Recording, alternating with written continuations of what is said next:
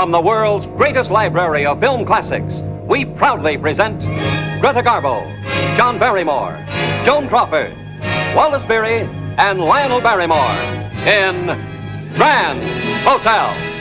But first, a word from our sponsor. If you smoke the modern way, don't be fooled by phony filter claims. Hello, darkness, my old friend. I've come to talk with you again. Listen, everybody, I want you all to be quiet. I've got Ben's college yearbook here, and I just want to read you some of the wonderful things about Ben. Hey, there's the award-winning scholar. We're all very proud of you, Ben. How are you, track star? What are you going to do now? I was going to go upstairs for a minute. Oh, I meant with your future. Your life. Well, that's a little hard to say. Because a vision softly creeping left its seeds while I was sleeping. Mrs. Robinson, you're trying to seduce me. Aren't you? Have you gotten us a room yet? I haven't, no. Do you want to? I'll get undressed now. Is that all right? Sure. Shall I? Shall I just stand here? I don't know what you want me to do. Why don't you watch? Oh, sure. Thank you. Mrs. Robinson, do you think we could say a few words to each other first this time? I don't think we have much to say to each other. Benjamin, are you having an affair with someone?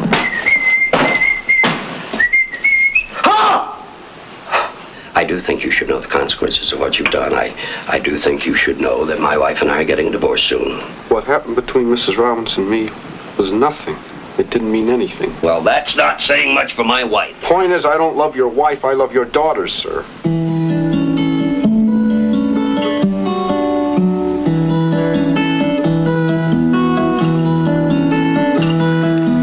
Are you going to Scarborough Fair?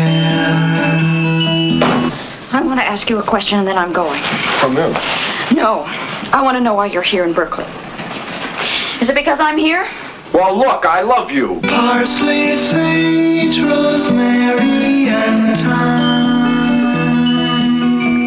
Will you marry me?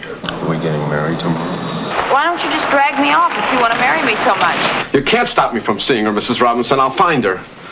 Sorry we won't be able to invite you to the wedding, Benjamin, but the arrangements have been so rushed.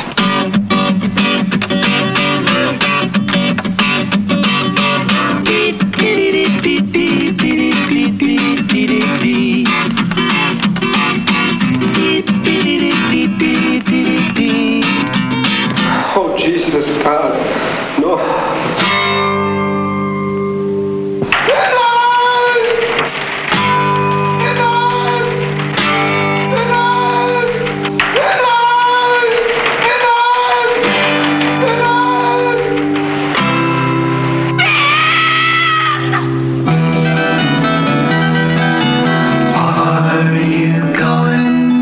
Scarborough Fair.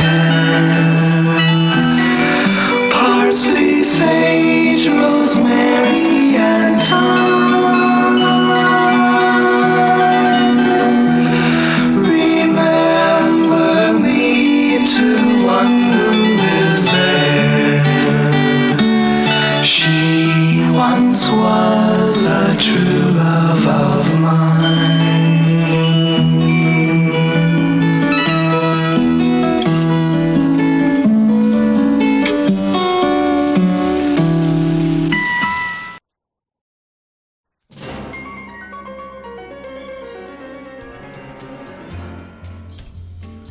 Hey, it is me, your old pal Will here. We are here in the studio. We, the royal we here, are in the studio with Tristy Taylor, host of Spilling Rubies here on KWTF. Hi. And often a co-host here on the Minomatic Movie of the Month. A happy co-host. Yes. And so this week we're going to be talking about, or this month I should say, because we only do this once a month. This month we're talking about the 1967 film by Mike Nichols, The Graduate.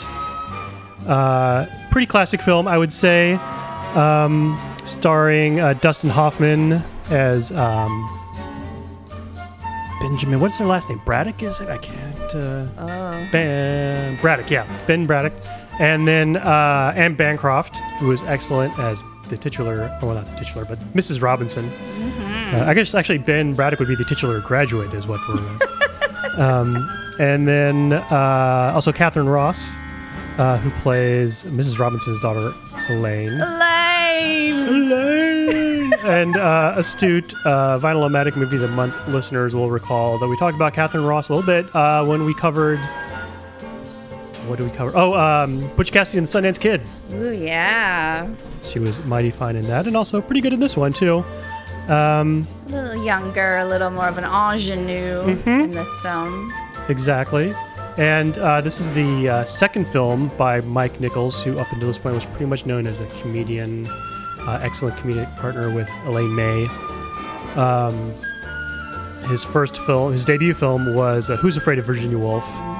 Another fine one. Fantastic film. Exactly. And if we're not all Stardust by the time 2019 or 20 rolls around, it'll be the Vinyl-O-Matic Movie of the Month, Who's Afraid of Virginia Woolf? So Nice. I do have the soundtrack. Superfans, take note. Exactly. Put it in your calendar. Pencil it in. It's a W, so it's many years away. Yep, we're only in the G's right now. Your old pal Will loves the alphabet. Exactly, yeah.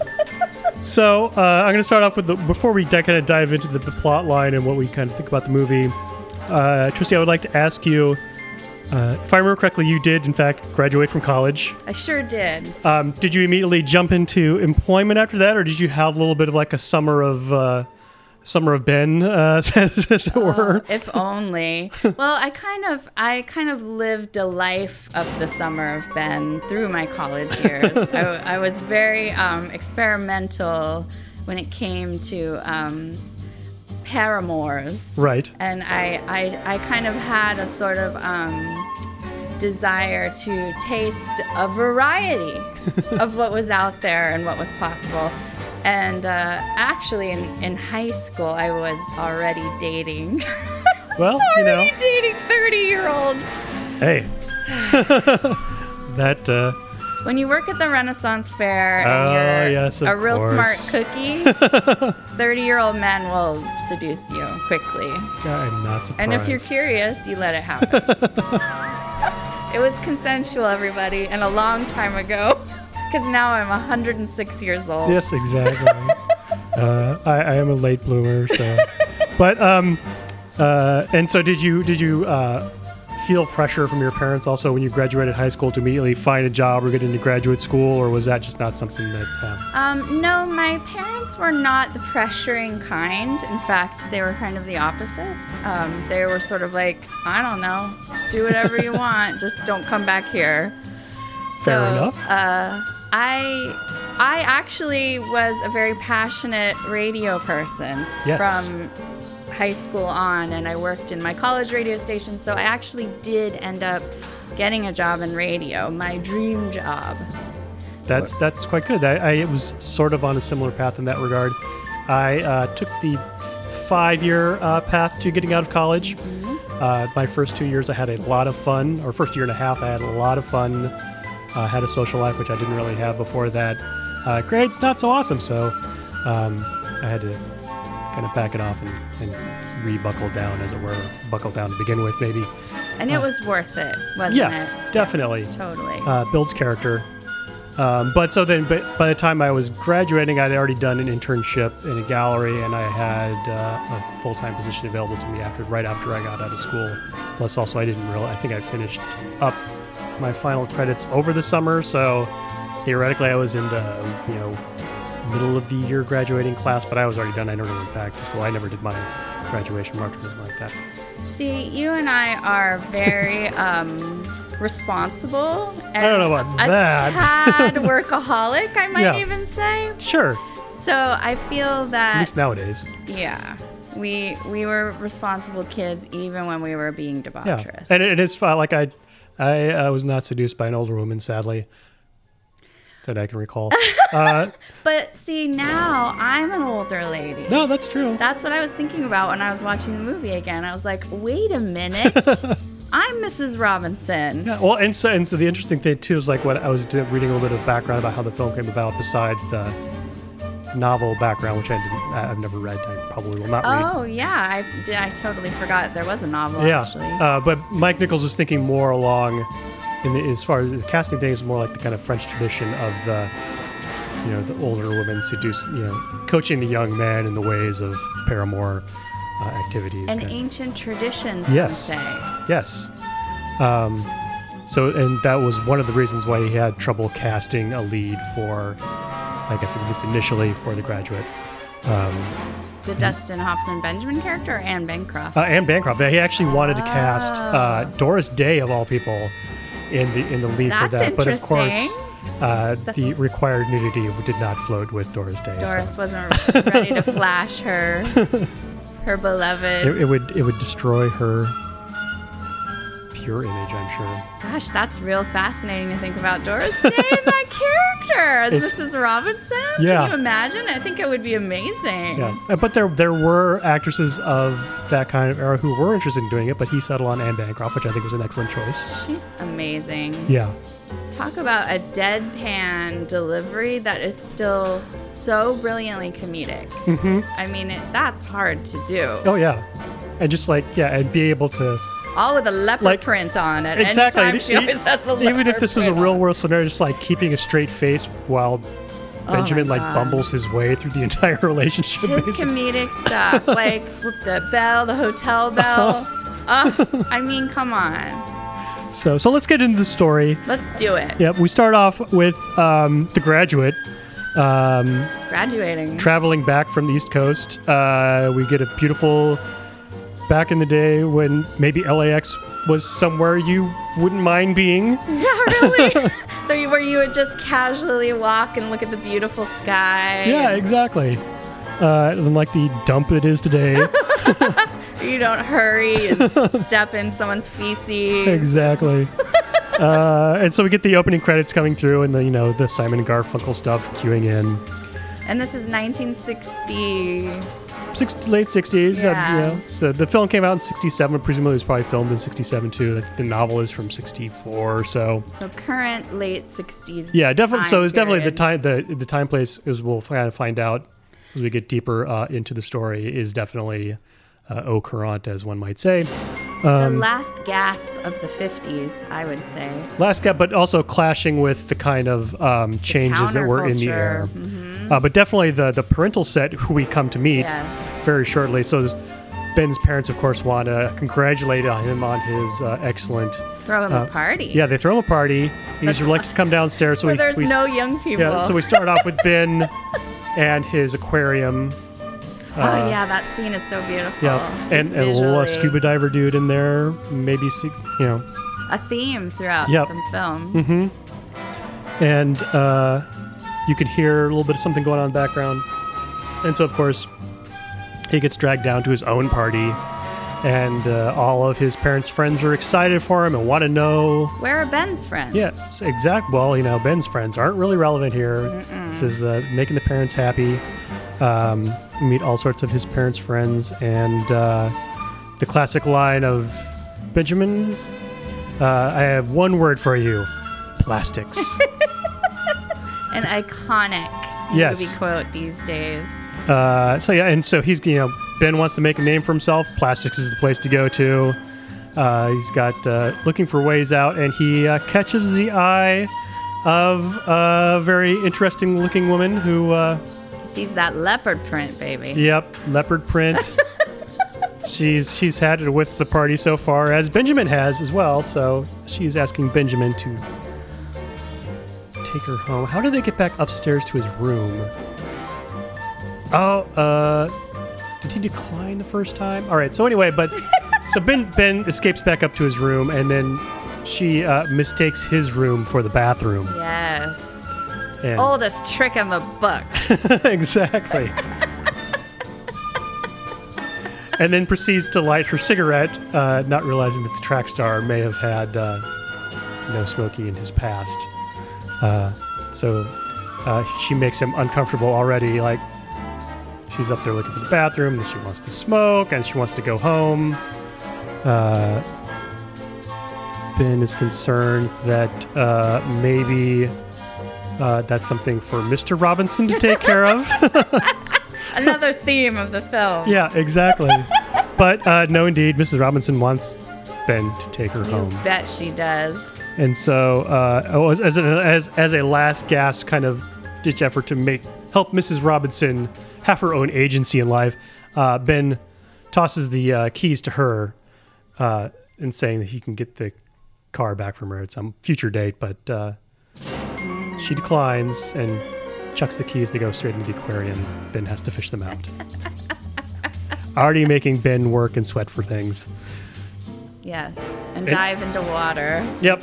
So Ben hops into, I think it's Alfa Romeo, if I had to guess. If I was a younger person who knew my cars, I could tell you more. But so they zip over to her place, and Benjamin, of course, thinks, well, that's that. She's here. No, Mrs. Robinson wants Ben to come into the house with her because she doesn't like going into a dark house. And once she turns on the lights, Benjamin thinks, oh, that's good enough. I can go now. Nope. Needs to take her back to the sunroom. As one does. Yes, as one does. And asks Benjamin, she doesn't like to enter a dark house alone. That's what she says. And then asks him if he wants a bourbon or a scotch. And he says bourbon. She pours him a scotch. Yeah. She pours herself a scotch. Thus proving that whatever he answers doesn't matter. Exactly. And so she lights herself up a cigarette and makes herself comfortable. Ben is kind of circling around and looking to get himself comfortable in some way or another, but also kind of like trying to make an excuse to make a break for the door. In that perfect Dustin Hoffman comedic way. Yes. Like, what physical comedy that man has. Mm-hmm. And so sure enough, gets so comfortable that she reveals that she's wearing some nice stockings, that Benjamin is thinking that maybe Mrs. Robinson is a little bit more interested in more than just keeping her company until Mr. Robinson gets back. Exactly. He won't be back till very late. Exactly. So, and then for some reason she thinks that maybe they should go up and check out Elaine's room up at the top of the stairs. You see a beautiful portrait of Elaine hanging in there. Oh, yeah. That's an amazing painting. And so Benjamin is busy admiring the portrait of Elaine. And Mrs. Robinson is making herself comfortable and is then asks Benjamin to unzip her dress. One could say this was a how-to documentary on how to seduce a young, naive man. Yes. I think all of these tactics would still work. Not that I know from experience. Mm-hmm. And just replace the scotch with a bong. Exactly. And how would I guess ask if he wants a sativa versus an indica. Anyways. Totally. Yeah. Exactly. So then so then they kiss. That's the excellent scene where he awkwardly kisses her after she's just taking a drag of her cigarette. Yes. Yes. And she blows it out. And we can't tell if she's disinterested, but then you realize that she's still holding in the smoke, and that's why she's looking uncomfortable. One of many strange missteps that our dear Benjamin makes that Mrs. Robinson just handles, because she's got her eyes on the prize and she's going to navigate this bumbling fool to get what she needs. Exactly. So then Benjamin thinks this isn't going to be a good idea. He's going to have to go. So they make their way to exit the bedroom, and she makes her way to her bedroom. And as Benjamin is going downstairs, Mrs. Robinson asks, could you just by the way, anybody who's not seen this yet, sorry, spoilers galore here going on, but it's a 1967 film, so if you haven't seen it already, I asked pause right here and then come back to it, okay? I asked the 20-somethings I lift weights with, and they had both seen it. So there you go. I think everyone's seen this film. But it's especially relevant when you're kind of that age, too. Well, and obviously when you're our advanced age, it also becomes relevant in a weird way. Well, I think I hadn't seen the film since I was in my 20s. Oh, yeah. So it was very strange to all of a sudden be like, oh, I don't identify with Benjamin anymore. I identify with Mrs. Robinson. Yeah, that's a good one, yeah. I watch it fairly frequently just because I really enjoy the kind of the visual. The visuals are just stunning. And the flow.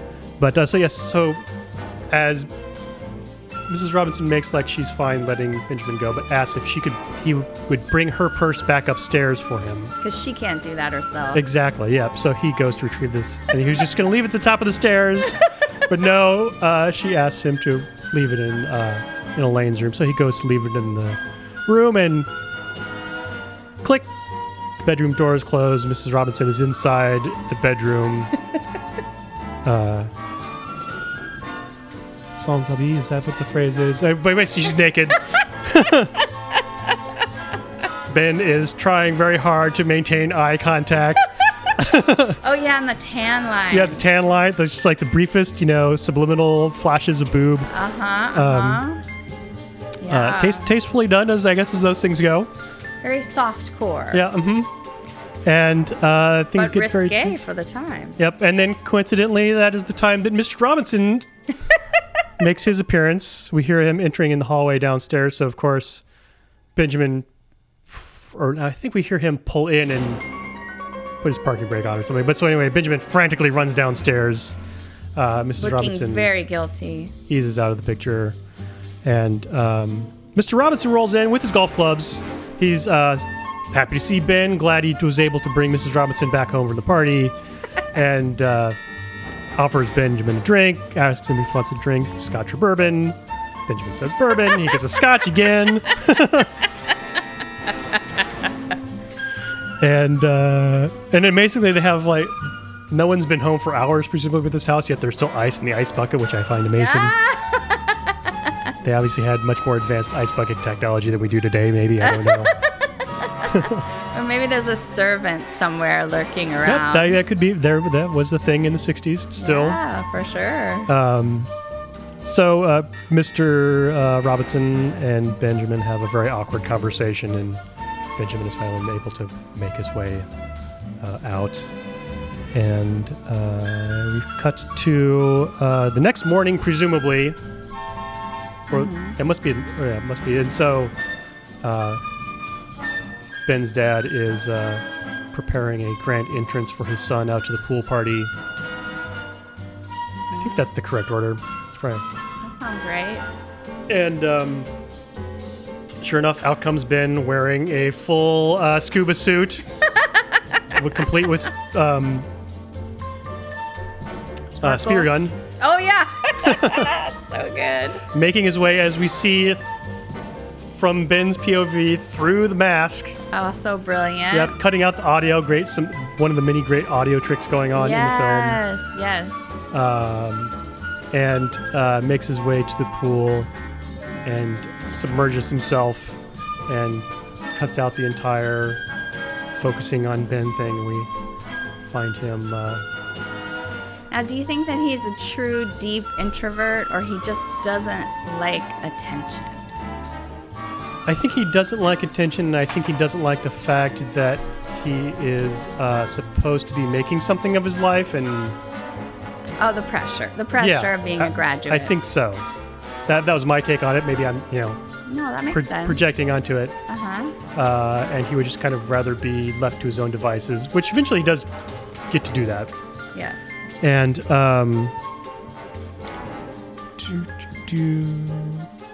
so sure enough, things progress, and despite Benjamin saying that he wasn't interested in having an affair with Mrs.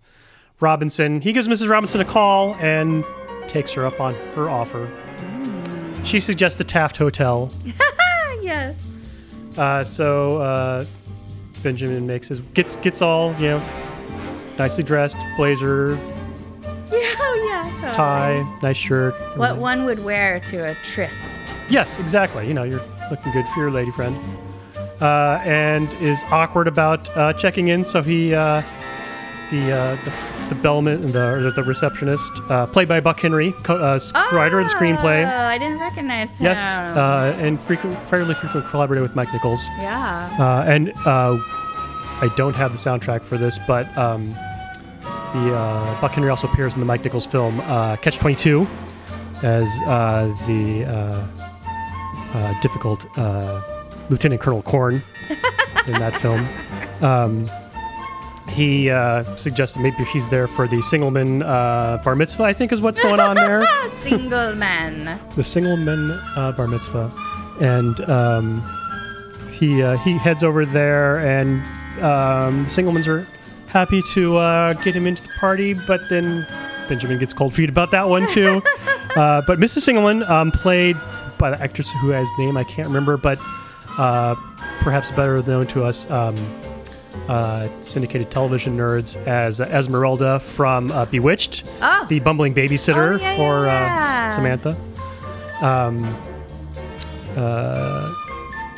Anyway, Benjamin makes his way over there and goes to the bar, and then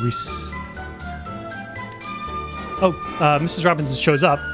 Cool as a cucumber. Yep, cool as a cucumber, wearing more animal prints. Yes, so good. And you can tell this is not her first rodeo. No, definitely not. I think Mr. Robinson is probably more interested in golf and perhaps in his business with Mr. Braddock than he is in the attentions of his wife, and probably has something going on the side, but, one doesn't talk about that. That's not polite conversation. So anyway, guilts Benjamin into getting a room. So well, she's kind of like, hey, this is your job. You're the man. Exactly. She get the room. Yeah, exactly. And so he goes back to Buck Henry, the receptionist, and starts to fill out the card, and then realizes he should probably not be writing his own name for whatever reason. I mean, who cares really? But casting aspersions upon on guesses, maybe what hotel receptionists did at the time. But clearly, the receptionist doesn't care about that. But awesome comedic timing with his stopping and folding the... And trying and putting it in the coat and no pockets. And then saying that he doesn't have any luggage. He just has his... toothbrush. Luggage is fine in his car. He's just going to go get his toothbrush. And then comes back and reminds the receptionist that he has his toothbrush. Got it. Everything is fine. He'll proceed up to his room. And he does a little yawn. Woo! Yes. You can see it's still light outside. Exactly. Cut to the bar where Mrs. Robinson receives the courtesy telephone. Oh, that's so good. I miss courtesy telephones.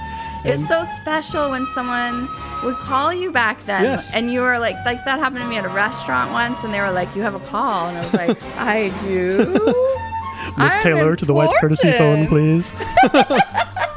We'll never have that again. No. People will just angrily glare at you while your cell phone rings. That's right. It's no longer a prestige item. It doesn't feel special anymore. And it turns out it's Benjamin calling from the lobby payphone. Being very covert. Yes. And then they make the arrangements, and then Mrs. Robinson's like, Benjamin, isn't there something you want to tell me? And so, of course, Benjamin thinks like, oh, I should probably tell her I like her a lot and I'm grateful for this. It's like, no, the room number. So Benjamin is very clearly the amateur here. Now, there's a lot of debate about whether or not Benjamin was a virgin. Yeah. My guess... Well, so obviously this is his first time with an female older lady. A female who is sure of her sexuality and sure of what she wants. Yes, definitely. Like, as far as awkward kissing, groping in the back of a car. He's totally done that, I think. Yeah, I would guess so. Yeah. And as we'll discover kind of later on in the fraternity scene, we'll get a better idea of what college gentlemen are more known for. So sure enough, the consummation of the seduction happens upstairs. Benjamin doesn't quite know what to do, so Mrs. Robinson suggests that he just watch her undress. She takes off her top, and Benjamin immediately grabs her breast over the bra. Not awkward at all. And just holds it. Yes.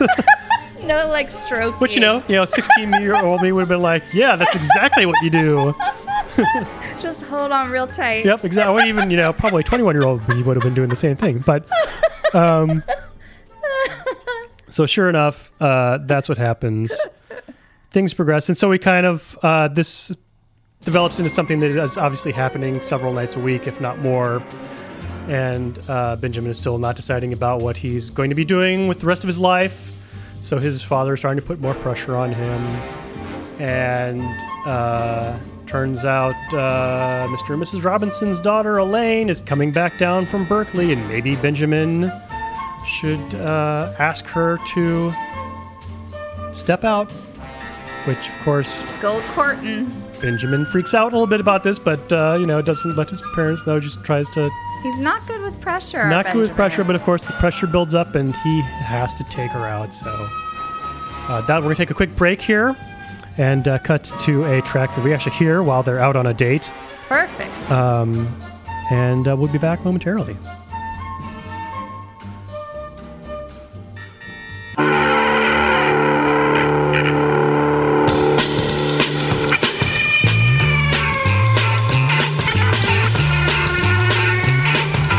People have a tendency to dump on you. Does your group have more cavities than theirs? Do all the hippies seem to get the jump on you? Do you sleep alone when others sleep in pairs? Well, there's no need to complain.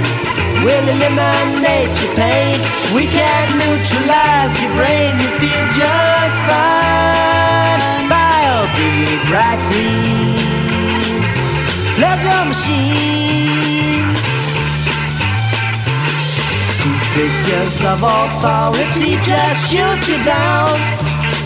Is life within the business world a drag?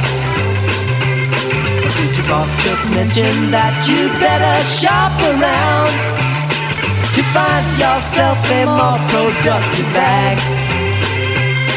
Are you worried and distressed? Can't seem to get no rest. Put our product to the test. You feel just fine by a big bright green pleasure machine.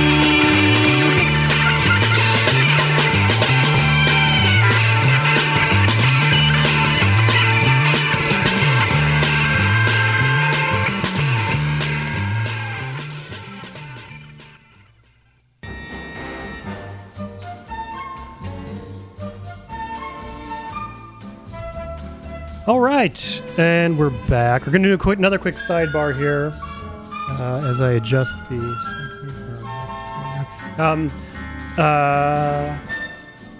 have you ever been on a date that you intentionally tried to tank?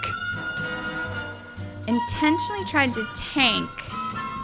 For what outcome? What do you mean by that? Well, so the next thing that happens is Ben takes Elaine out. He clearly does not want to, be interested in Elaine because he doesn't want to piss off Mrs. Robinson, or just does not want the whole awkwardness of having an affair with the mother and dating the daughter. Obviously that would be super weird. So he brings her to a strip club. He is a total ass to her, makes her cry.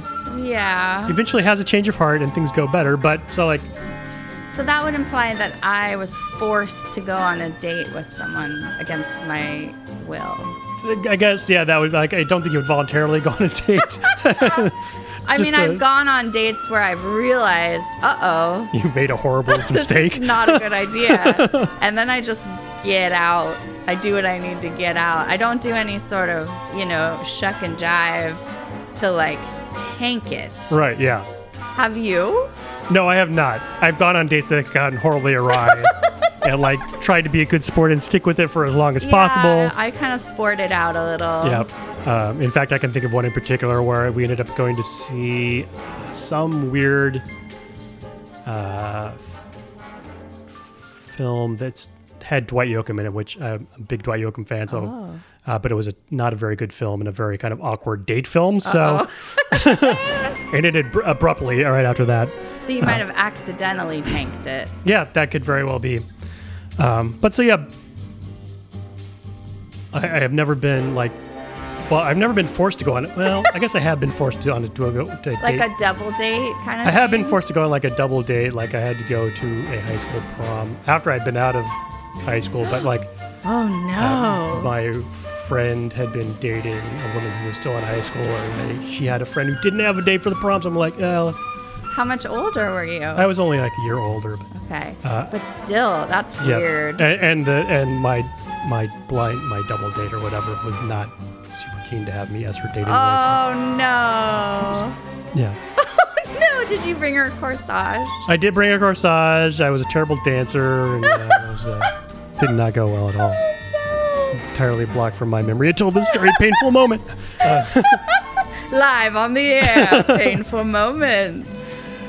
But anywho, so Benjamin brings Elaine on a date now, and they go to a strip club. Even the performer up on stage maybe realizes that Elaine is a very awkward situation and comes and does the tassel trick right over Elaine's head, and you feel terrible for Elaine there. Bedazzled by the tassel Oh, trick. exactly. Yeah, there's that. That is not a skill that I have. I can tell you that much. So she makes a beeline out of the joint. Benjamin follows her. And there's such a dichotomy of seediness and innocence. Yep. And so they're on the Sunset Strip, and so this is definitely like era 67, 66, 67 is like when they had the whole ride on the Sunset Strip kind of thing. And cops are trying to crack down on the crazy kids, and coincidentally, if you ever watched the family documentary, the Source family documentary. Oh yeah. That's when the Source family kind of got their lift off too, with all the kids coming to the Sunset Strip. And oh yeah, that's how any cult grows. Yep, exactly. But that's a story for another time. Maybe we'll have to do a special. Maybe I'll start finding vinyl of the Source family too, which I know is out there, Ooh, at least on Drag City. Yeah. I'll pencil that in for 2021. Maybe. Hold on to your boots. We'll make it. But so Benjamin feels bad. So he tries to save the date, and they go to a burger joint, and they actually kind of start connecting, and Benjamin realizes that maybe Elaine is kind of a cool person after all. And saves the day, and then decides to have a follow-up date, so he picks up some burgers and brings them around to pick up Elaine. But it's raining outside, and who comes to the door, or to the door of the car? Not Elaine, but Mrs. Robinson. And I don't think we ever know Mrs. Robinson's name in this whole film. She's just Mrs. Robinson. Yeah. I think that's true. And I love that. Because she is Mrs. Robinson. You can't call her by her first name. Yep. That's not going to work. So Mrs. Robinson makes Ben take her for a spin around the block and drops the ultimatum. It's raining. Yeah. Drops the ultimatum on Benjamin that no daughter, only Mrs. Robinson. Only mama. Exactly. But Benjamin is not having it. Leaves his car parked halfway around the other block. Runs. This is not the first time we will see, or the only time we'll see Benjamin running in this film, but runs back to the house and decides getting wet, and that the only way he's going to nip the situation in the bud is be forthright and direct with Elaine, which turns out not to be the best idea. How do you handle a situation like that? I mean, he really was between a rock and a hard place at that point. I think, he maybe could have made the effort to, just keep both things going as long as possible. Oh, but is that what you would do? Is this a window into your 21-year-old me probably actually would have tried to do that, yes, because 21-year-old me had just happened to have sex for the first time around that time. So I was like, I'd like to do more of this with many other people. Yes. Simultaneously. Exactly. But so Elaine gets upset, and she ends up going back up to Berkeley, wants nothing to do with Benjamin. And I get the feeling that Mrs. Robinson doesn't really want anything to do with... Oh, no, they do continue, and they have at least one more tryst in the Taft Hotel. She always just kind of has disdain for him, even though she wants to. Well, clearly, I mean, he's a means to an end for her. So. Yes. And I love that, he's not some stud, No. I mean, even for 1960s, idealizations, he's not a stud. No. I mean, he's kind of buff because he's theoretically an athlete guy, yeah. But he's still a short, big nose guy who's a kind of schlumpy and silly in his mannerisms. Yeah. He's not And I'm pretty sure like Mrs. Robinson probably chose him because she could make him do whatever. Exactly. Mm-hmm. So and so they have an awkward kind of final fling in bed, and the means to an end wants to have a conversation, which Mrs. Robinson wants none of. Wants to maybe talk about art. She shuts him down right then, but then we find out that she was an arts major once upon a time until she and Mr. Robinson had some fun in the back of a Ford. And along came future Elaine. And the end of a woman's career. Yep, exactly. And now we know why maybe Mrs. Robinson is more interested in picking up where she left off, basically.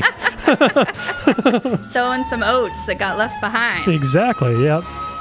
So then Benjamin decides that he's going to marry Elaine because he's young and stupid.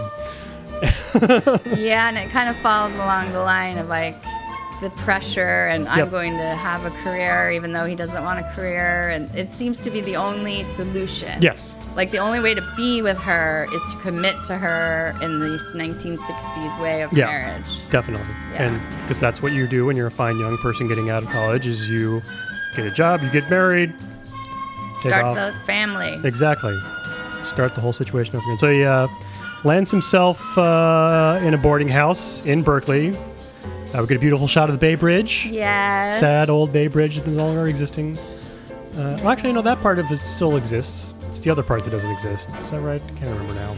It's been so long since I've taken that. Isn't it a brand new bridge? Well, there's that new expansion there between Gresham. Anyway. We're Sonoma County people. I know. We don't get out of the county much.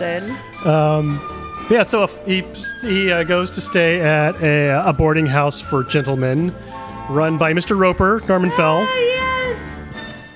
Who also appears in Catch-22, remarkably enough, as Major Major's assistant, Sergeant. I'm blanking on what the sergeant's name is. But anyway, seems to be happy to have Benjamin in his boarding house at the moment, at least. And Benjamin goes about stalking Elaine on the campus of Berkeley. And she doesn't even know he's there at first. Like, he didn't tell her. He just shows up. Yep. And remarkably, I mean, I've been to the Berkeley campus. I can't say that, like, if I was looking for a single one person that I knew was going to be there, I would ever be able to find them at any point. No, that campus is vast. Yeah, but sure enough, Elaine walks out of the main building there, and Benjamin tails her, and she gets on a bus going somewhere, and we see Benjamin chasing after her and having an awkward conversation on the bus about how he happens to be in Berkeley. And Elaine is kind of having none of it. She wants to know his intention. Yeah, she wants to know his intention. So he accompanies her to the zoo. We get some awesome primate shots, and then we get to meet her creepy financier, Chad, or something like that.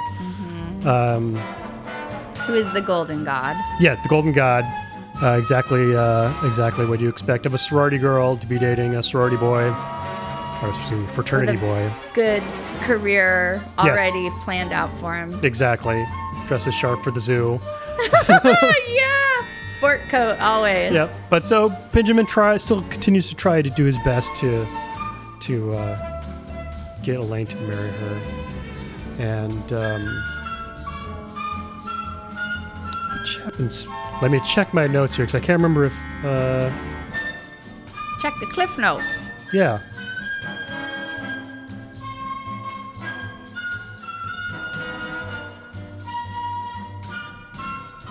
So I'm trying to figure out.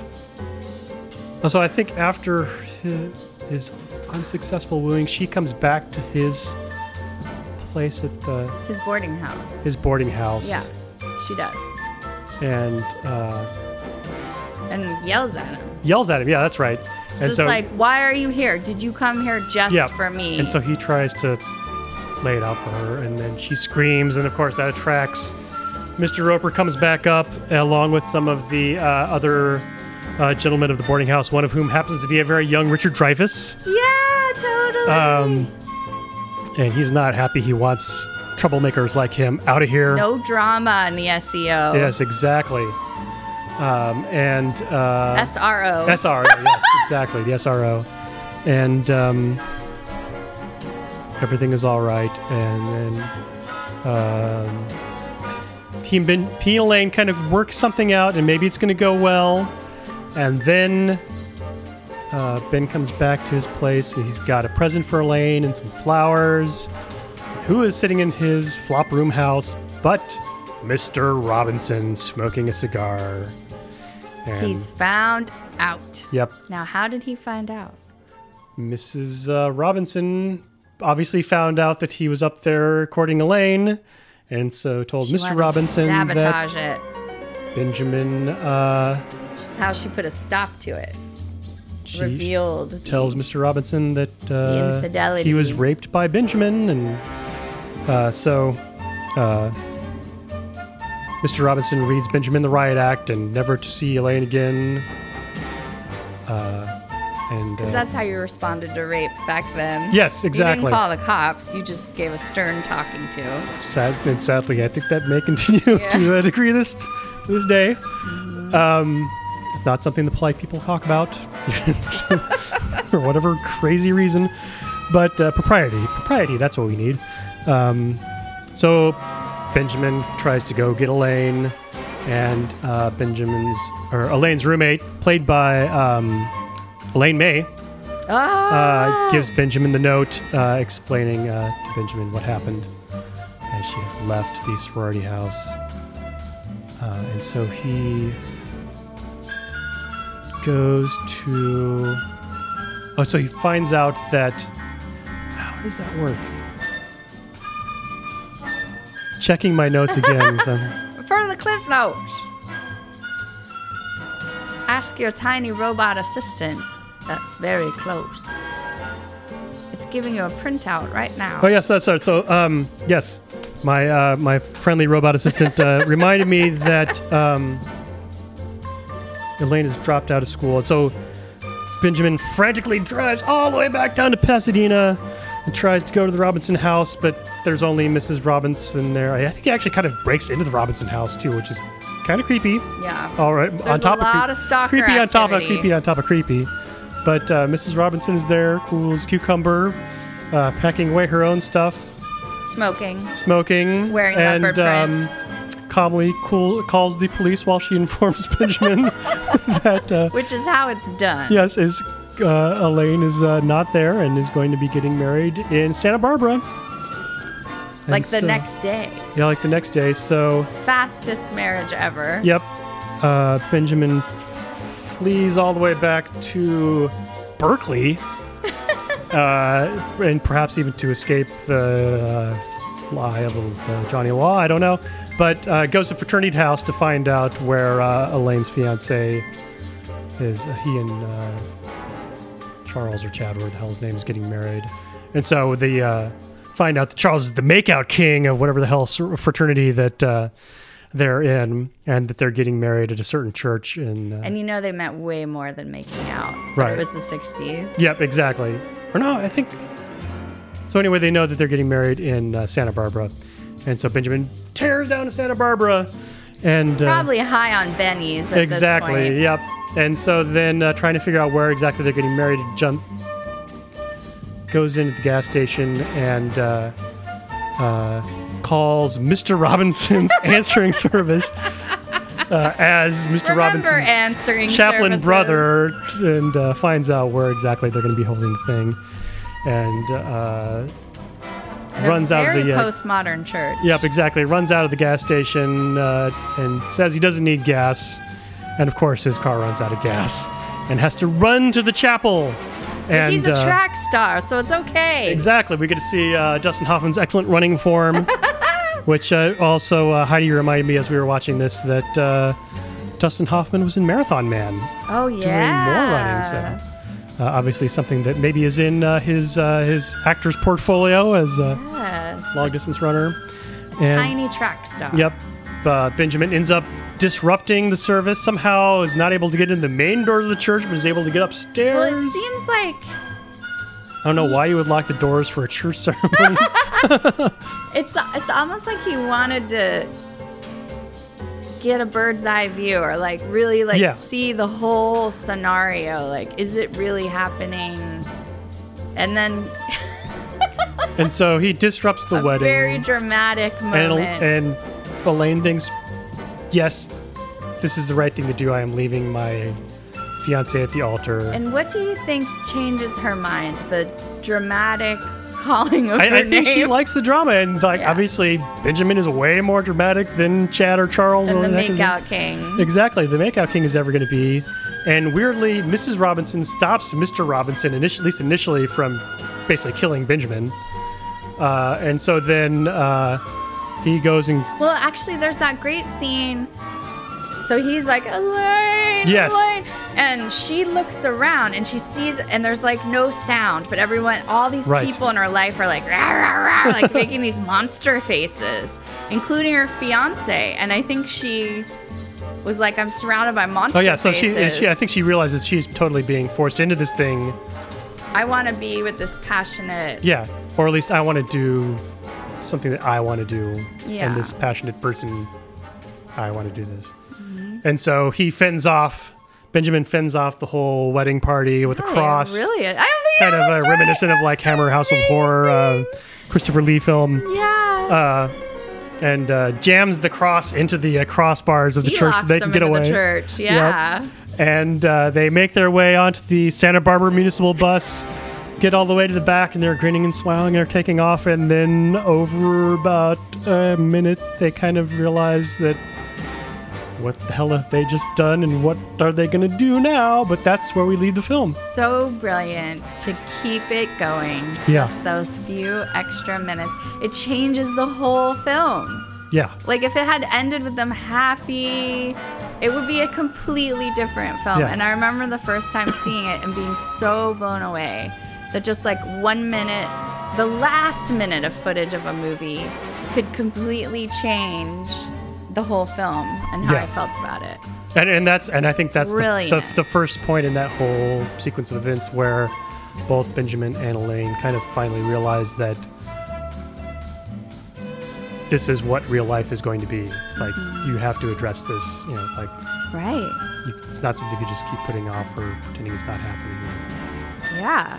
And happily ever after is... Reality sets in. Ever after, like, the whole rest of your life. And supposedly there's a sequel to the book, which I think it's called Homeschool or something like that. So I don't know if that continues the story of Benjamin and Elaine. I'd be interested to find out at least what the book is about. I'll read the Wikipedia entry on the book. I don't know if I'll actually seek out. Ask your roboticist what it's about. We should put him on mic sometime. He's such a cutie. Yes, exactly.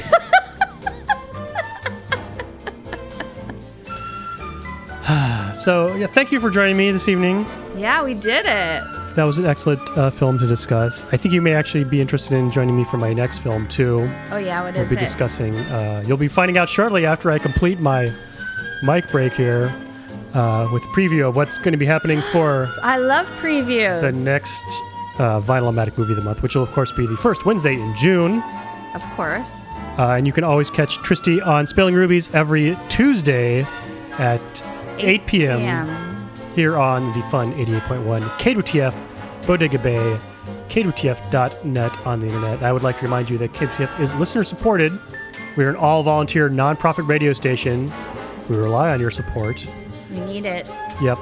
But we're also grateful to the Stan Roy Music Center, as well as a grant from the Redwood Justice Fund, and a grant from our friends at the Lagunitas Brewing Company. Hooray! So awesome. All right, join me next week as we'll continue our journey through singles that begin with letter C.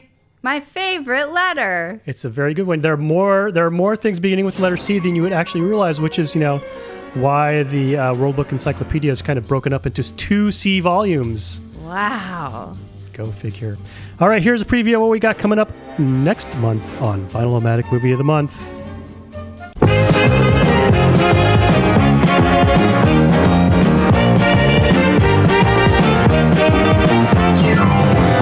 John Travolta, Olivia Newton-John, Grease, the Broadway smash that made theatrical history by becoming one of the longest-running musical comedies of all time, breaks loose on the motion picture screen.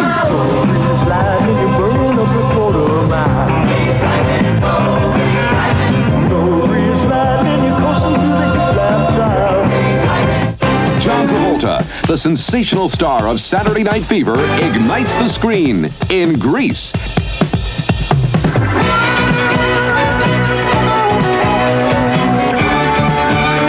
And he does it all with Olivia Newton-John in her motion picture debut.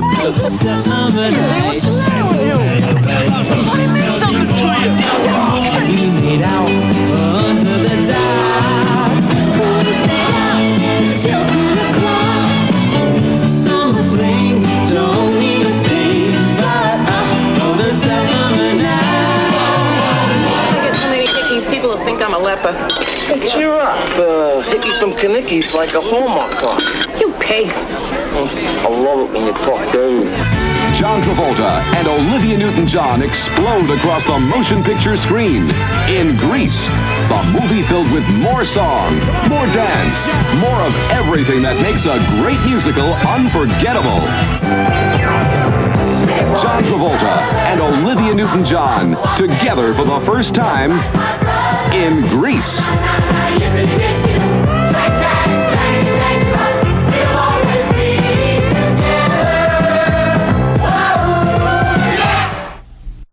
And now, Grand Hotel, starring Greta Garbo, John Barrymore, Joan Crawford, Wallace Beery, and Lionel Barrymore. But first, a word from our alternate sponsor. Friends, do you have wobbly dentures?